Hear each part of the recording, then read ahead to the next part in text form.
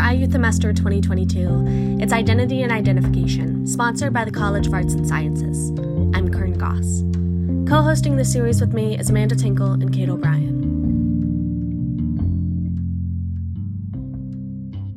Today's guest is Dr. Amrita Myers, a Ruth N. Halls Associate Professor in Gender Studies and History at IU Bloomington. Dr. Myers is an affiliate faculty member for the Department of African American and African Diaspora Studies and American Studies. Her research focuses on Black women in American history, slavery, and gender in African diaspora in the 19th century America. She is a devoted social justice activist, being featured on PBS NewsHour and co-founding the community organization of B-Town Justice. For Themester this fall, Dr. Myers will be teaching her course, Wenches, Witches, and Welfare Queens, Images of Black Women in U.S. History. Today, Themester will sit down with Dr. Myers to discuss the intersectional identity of Black women, societal stereotypes, and the resilience of Black women that persists throughout history.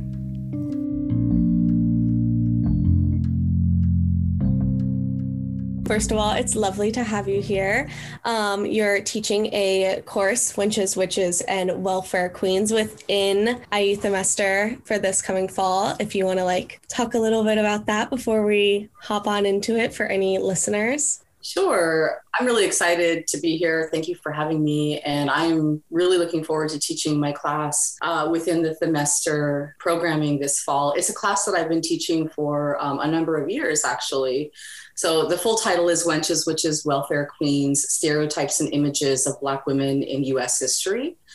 And it's a course that I developed a number of years ago because I teach Black women's history more broadly here at Indiana University. One of the things that I became really concerned about and invested in through my own research was how Black women have been sort of typecast throughout U.S. history in various ways, not just within the present moment by media, various kinds of media, but also historically, I was sort of thinking about, because my own work, particularly my own research and publications are on the era of slavery. And I was thinking about, well, these images that are resonating in the media today didn't just sort of pop up out of nowhere, right? They have a long history. Ideas about, right, the mammy, about the hypersexualization of Black women, ideas like the Jezebel, but even things that are more presentist that we think about in terms of the video hoe, which is a very particular image, right? Black women as the stripper, these sorts of things. I'm like, they actually are they're actually not recent images. They actually have a really, really long history. But I was really troubled by the fact that there's this constant, just like Black men have images as the rapist or the thug, these have long histories as well. But there was just these, on social media, you had these acronyms that were popping up like thought. And we know what that means. I mean, the hoe over there, right? These sorts of things. But people were just throwing these things out. There was a lot of laughter and snide commentary around them, but nobody was contextualizing them. And as a historian, I was really disturbed by that. And so I put together this course because I thought it was really important that we take these images and that we look at them and say, well, who developed them? When and where did they develop them and for what purpose? But then also, more importantly, how did Black women respond to these images, these attacks on their character? What was their response? And what counter images and narratives did they put back against these images about themselves, against their morality, their sexuality? Because this has been happening, right, for centuries here in the United States. And obviously, it isn't just in the United States. These sorts of things are happening globally, but because I'm a U.S. historian and because this is a class about the U.S., we focus on what's happening here in our country. So it's not a course that is chronological, it's thematic. So we pick several concrete images and we look at them and sort of build the context around them and say, for example, mammy. And we say, okay, here is where it began, how it developed, how it was constructed, and here's how it's still resonating throughout different time periods, even into the present moment. And so we look at things like Aunt Jemima, for example. And so we read different kinds of things. We look at advertisements, we look at videos, we look at films. And so we look at different kinds of source materials. We look at poetry, we look at fiction, we look at music, and we look at all the different ways in which these images have been permeating society, not only across time, but in different media formats. And it's so subtle that that's what's so insidious about it, is that people today are being sort of like bombarded with these images, but don't even realize it because it's become so insidious and so invisible. And so by the time we get to 18 or 20 or 25, we have been conditioned to sort of think about Black women in certain ways without even realizing it. We assume that Black women are meant to be servants, are available, right, sexually, or that they are morally degraded, et cetera, and we don't even realize where these images have come from, because they're staring at us from supermarket shelves, or they're coming at us from the evening news, or from Hollywood screens, or even from from the toys that that we might have grown up with, right, or from the books that we read. And so we assume that Black women are available or meant to clean our homes or these sorts of things. And it's like, well, hang on, why do I think this way? And so this class helps to unpack a lot of those things and help us to understand the biases that we have that we maybe don't even realize we have. Also, what I think, like I said, is really important, how Black women have always pushed back against these constructed images of themselves and put forward their own constructed ideas and beliefs about Black women's morality, sexuality, respectability, et cetera. And even right into the present moment with body positive images, like with music like WAP, for example, right? And other things of that nature. So that's how the course is constructed, to really go back and forth between past and present, and utilizing a wide range of materials so that we can talk really openly about where these ideas come from, why we might unknowingly even hold them, and begin to really have an open conversation about images and stereotypes in the United States and about misogynoir. Lovely. I took that course with you last year. It is fantastic. It was so important.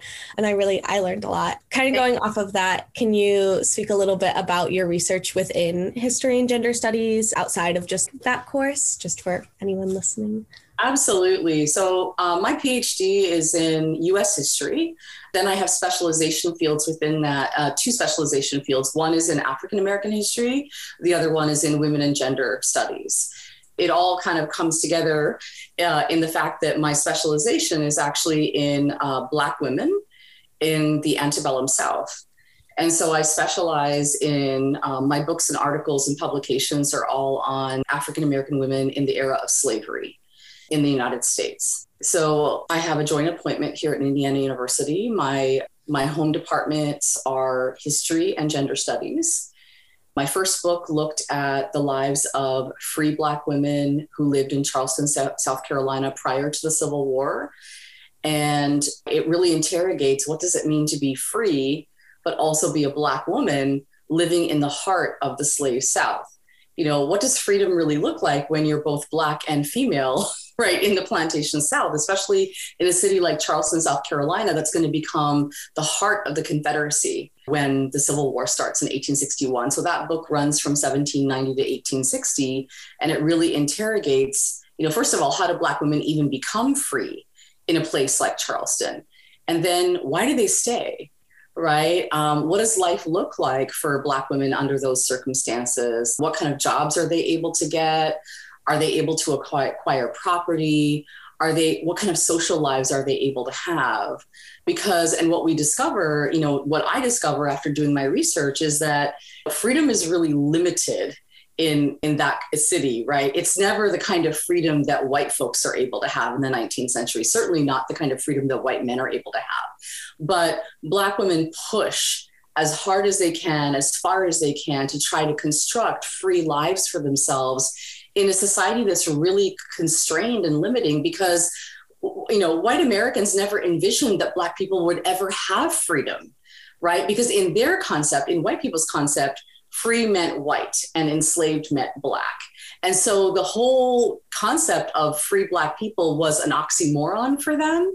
And so when the fact is that when Black people became free, it was just so shocking for them. And they consistently tried to create avenues back into slavery for Black people. Like as soon as Black people became free, they were like setting up laws and ways to sort of re-enslave them, to trap them back into slavery. And so Black women had a hard road. There were constantly obstacles trying to trip them back up into slavery, but they did the best they could with what they had to make free lives for themselves, to acquire property, to be able to go to church and worship. Everything was always towards making lives better for their children, stronger sort of free lives for their children and grandchildren. It's led to my second book, which is going to be published finally next year. It's called The Vice President's Black Wife: The Untold Life of Julia Chinn. And I've been working on this book for 10 years. And it really actually has a lot to do with another class that I teach here at Indiana University called Sex, Lives, and Diaries. It came out of my first book, and it has to do with interracial sex and interracial families. And it's all about about a woman named Julia Chinn, who was an enslaved woman in Kentucky. And for almost a quarter century, she was in a relationship with the 9th Vice President of the United States. And his name was Richard Mentor Johnson. So this kind of sounds like Thomas Jefferson and Sally Hemings, which is what most people think of when they hear this story. But what's different about this relationship is that Johnson never had a white wife. He never married a white woman. And he openly lived with Julia and their 2 daughters. And so this is coming out with next year. But this is my whole career has been really dedicated to, unpacking issues of race, color, sex, gender, power, freedom, citizenship, right? Putting Black women at the center of the story always, and seeing what does it mean to be a Black woman in the slave South and trying to acquire more power, more privilege, more freedom for yourself and your family and your children. So those themes resonate out from the first book and translate into the second. So that's the kind of work that I do. I was wondering if you could talk to me a little bit about sort of intersectional identity, especially in relation to Black women, talking off of what we've been speaking about from earlier. No, definitely.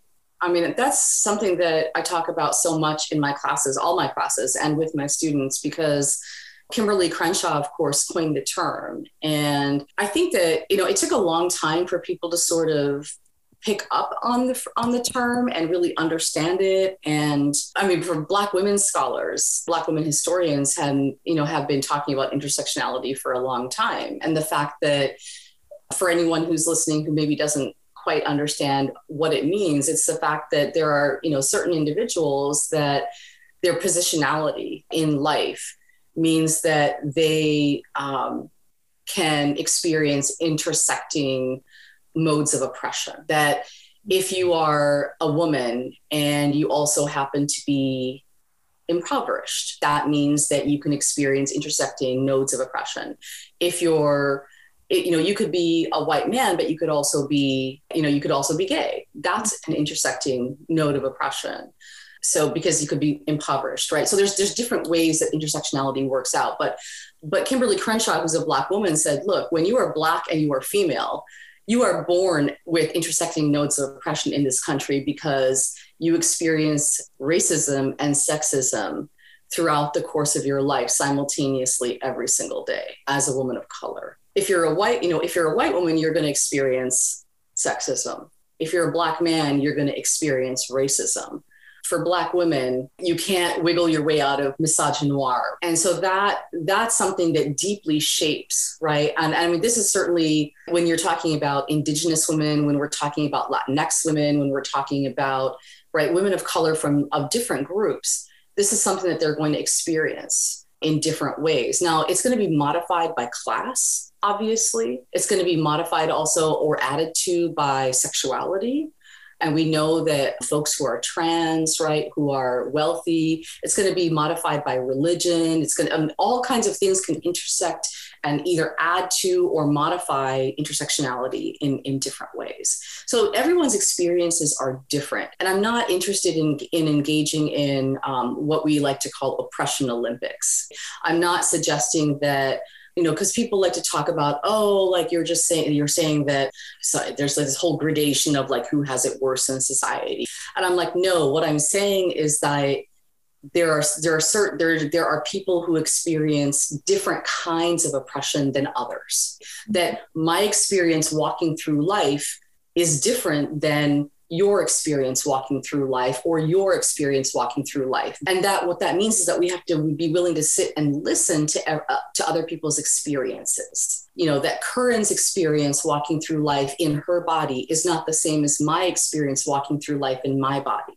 And I'm not saying that that means that it's not about victimology. It's about being willing to listen to each other's stories, because intersectionality means that our experiences are different. Right? And that we have to honor those differences and be willing to listen to them and be open to the fact that our experiences are going to mean oppression affects us differently, right?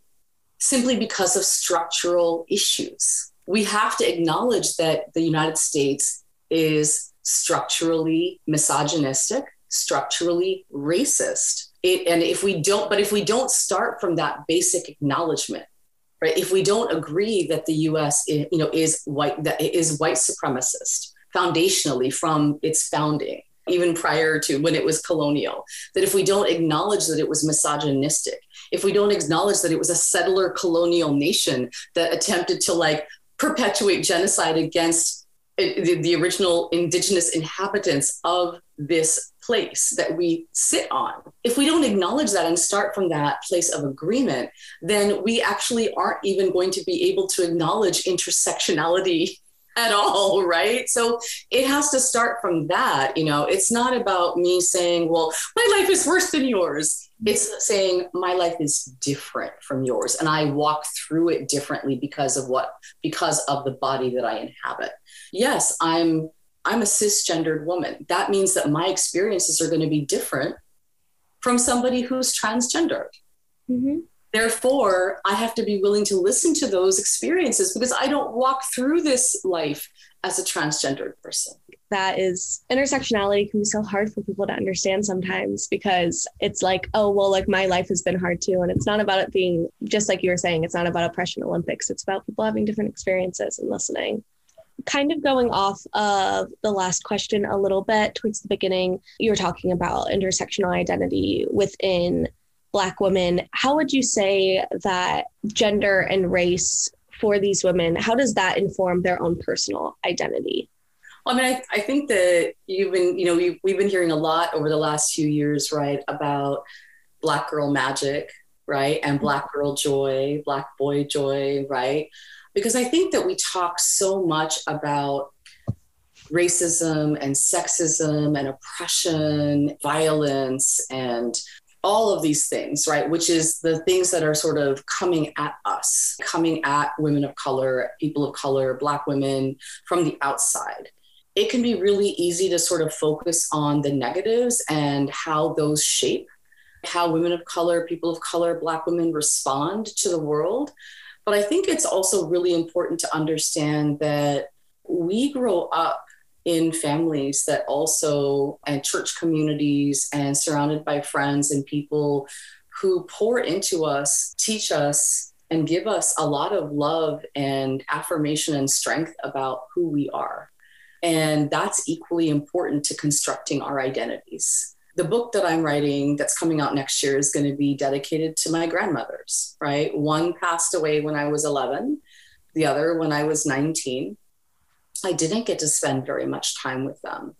But as I got older and I learned more about who they were and their stories, I realized that as important as my grandfathers were to who I am, my grandmothers were equally important to the woman that I've become, and how they poured into their children and to my aunties, right? And how my aunties have poured into me and how my mom has poured into me. This is what I see in the women I know who are my closest friends, that we have women in our lives who are our role models, our aunts, our cousins, our sisters, but also our fictive kin, right? The people in our lives, the women in our lives who aren't necessarily biologically or blood related to us, but who are our family, who are our godmothers and our play aunts, who are our fictive kin, who have poured into us and shaped us and raised us to say that just because there are all of these things out there who are saying one thing to you, that doesn't mean that you have to absorb that or believe that in any way, shape, or form. And that's I think, very important to consider, because that has been the case for centuries. That in terms of race and gender, when you see, women throughout the ages like Sojourner Truth and Ida B. Wells and Ella Baker and Fannie Lou Hamer and others, the things that they went through and were able to stand up and, speak about the truth of what it meant to be a Black woman, to be a leader in their communities, to serve their communities. It was because they said, despite everything that this country says about us, we know who we are and we know what we have to offer our families and our communities and to this nation, despite the fact that this nation seems to not want us. Because there's a book title that I read many years ago, and it's always stuck with me. We're rooted here and you can't pull us up. And so that's always really stuck with me about sort of race and gender and how women of color, Indigenous women, Black and brown women sort of respond to these things. That I'm just thinking about the fact that I never thought that I would live long enough to see a woman like Ketanji Brown Jackson ascend to the Supreme Court of this country, or that I'm writing about the enslaved partner of the 9th Vice President of the United States, and we now have a woman of Black and South Asian ancestry who is the Vice President of the United States. Do we have a long way to go? We absolutely do. But Black women have never allowed white people in this country to dictate how they see themselves. Something that you talked about, actually, and we talked about this at the beginning, and we actually talked about this a little bit in some of our previous questions, is obviously we have some of these harmful and very outdated stereotypes that still affect us in the modern era and are attached to Black women, including like the Jezebel, Sapphire, and the Mammy, and more as well. Sort of based on what we were talking about with identity, and also maybe perhaps coming from what you've been talking about in your class, how do these stereotypes sort of inform the identity of Black women? I was thinking about the fact that it took the uprisings of 2020 to get Aunt Jemima off the shelves, and the name changed, even though Black people have been protesting and trying to get the name of that product changed for 100 years. Yeah.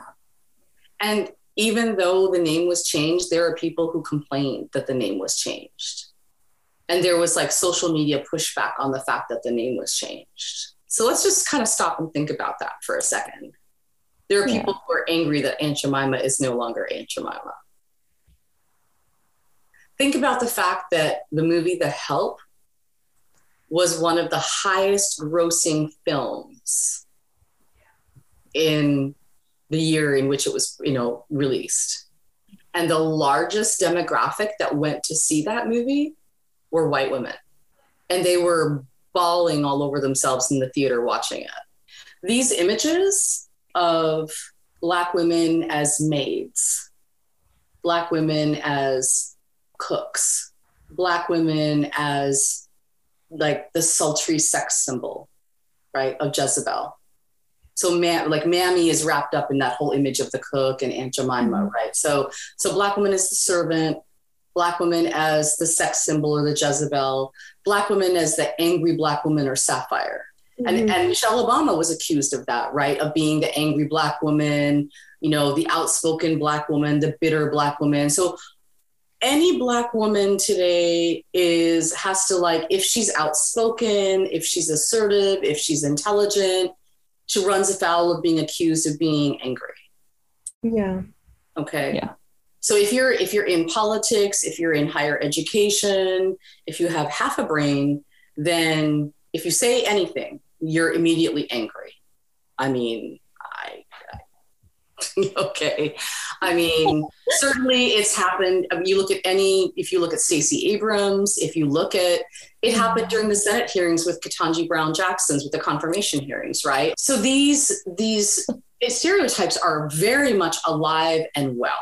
I mean, Fox News had a field day with Michelle Obama. Like anytime she had to constantly be like smiling, and no matter how much she smiled or how polite she was still accused of being Barack's bitter half.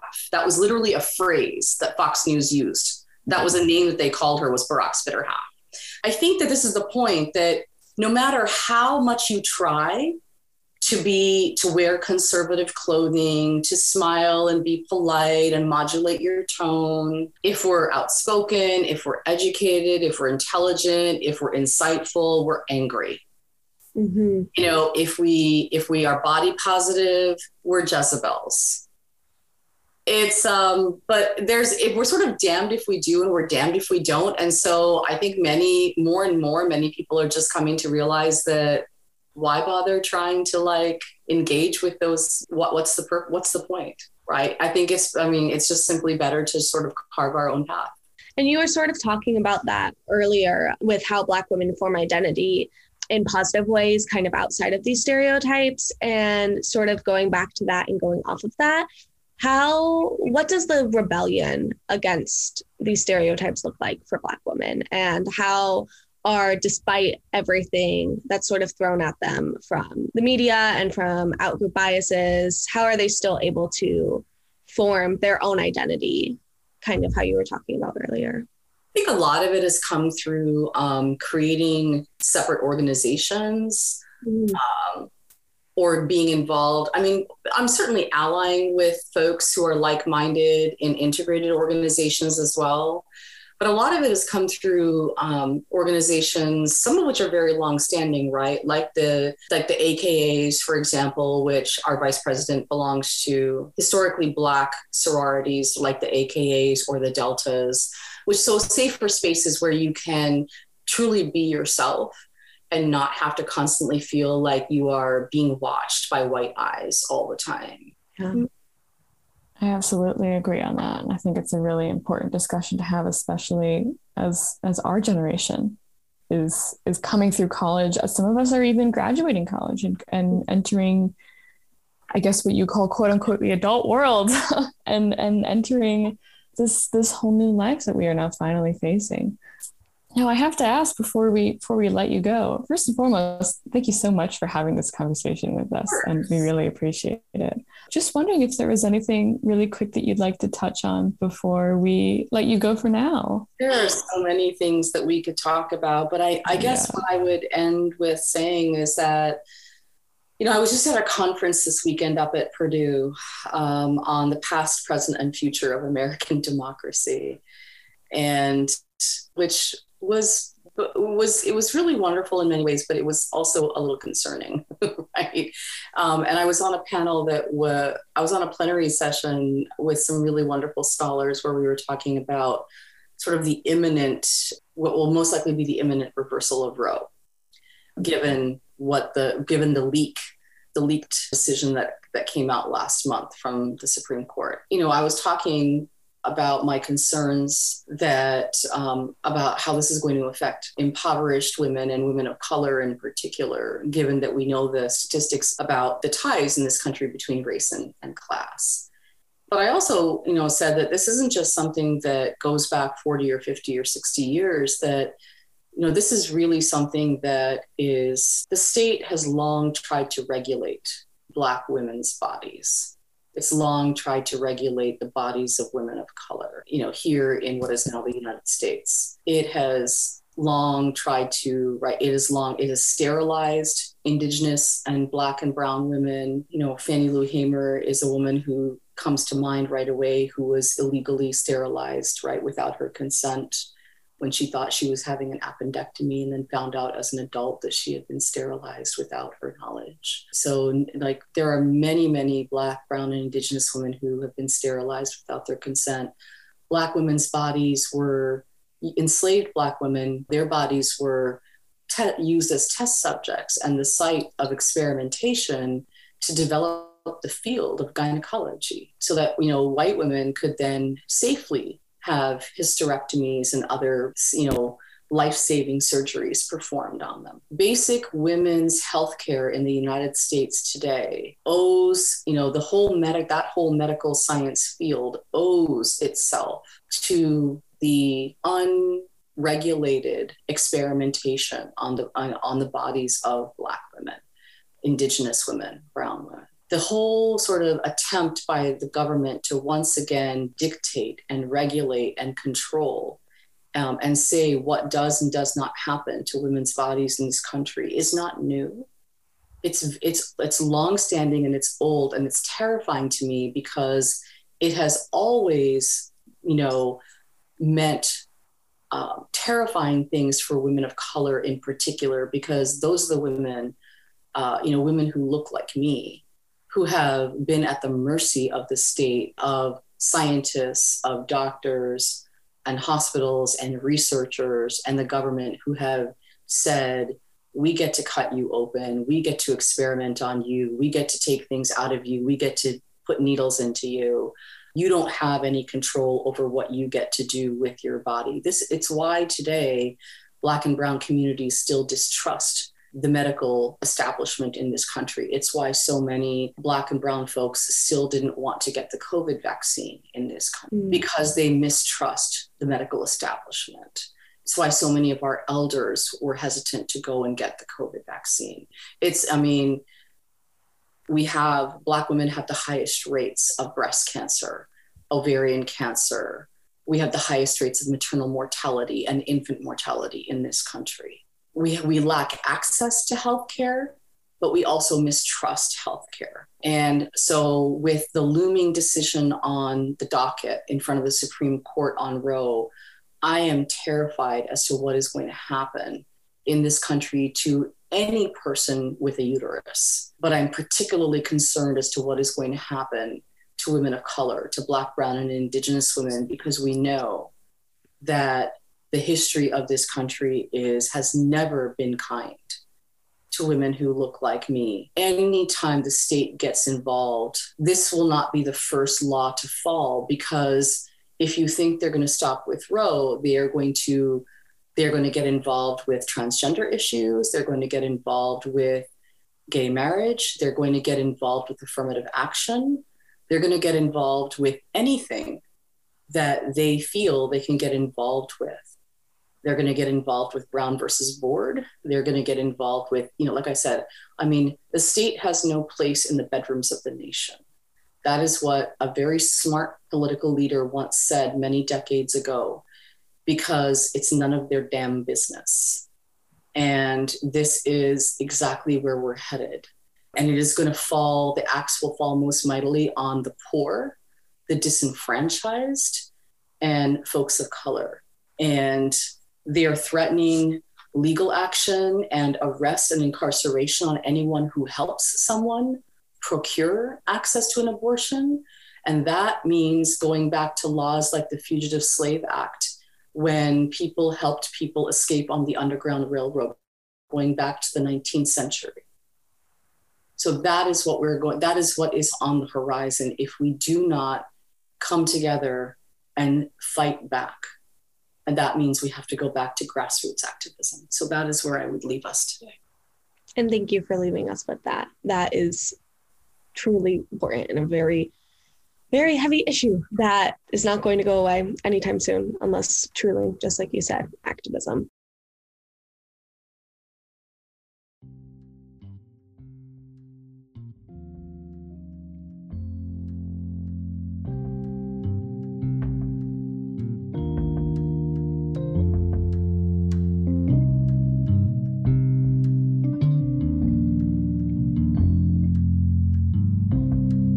Today's episode is a part of IU Bloomington's 2022 Themester, Identity and Identification. To learn more about this year's theme, today's guest, or Themester events, visit themester.indiana.edu. Themester, Identity and Identification is sponsored by Indiana University's College of Arts and Sciences and created in part by producer Brooklyn Shively and Themester director Tracy B. Thank you for listening.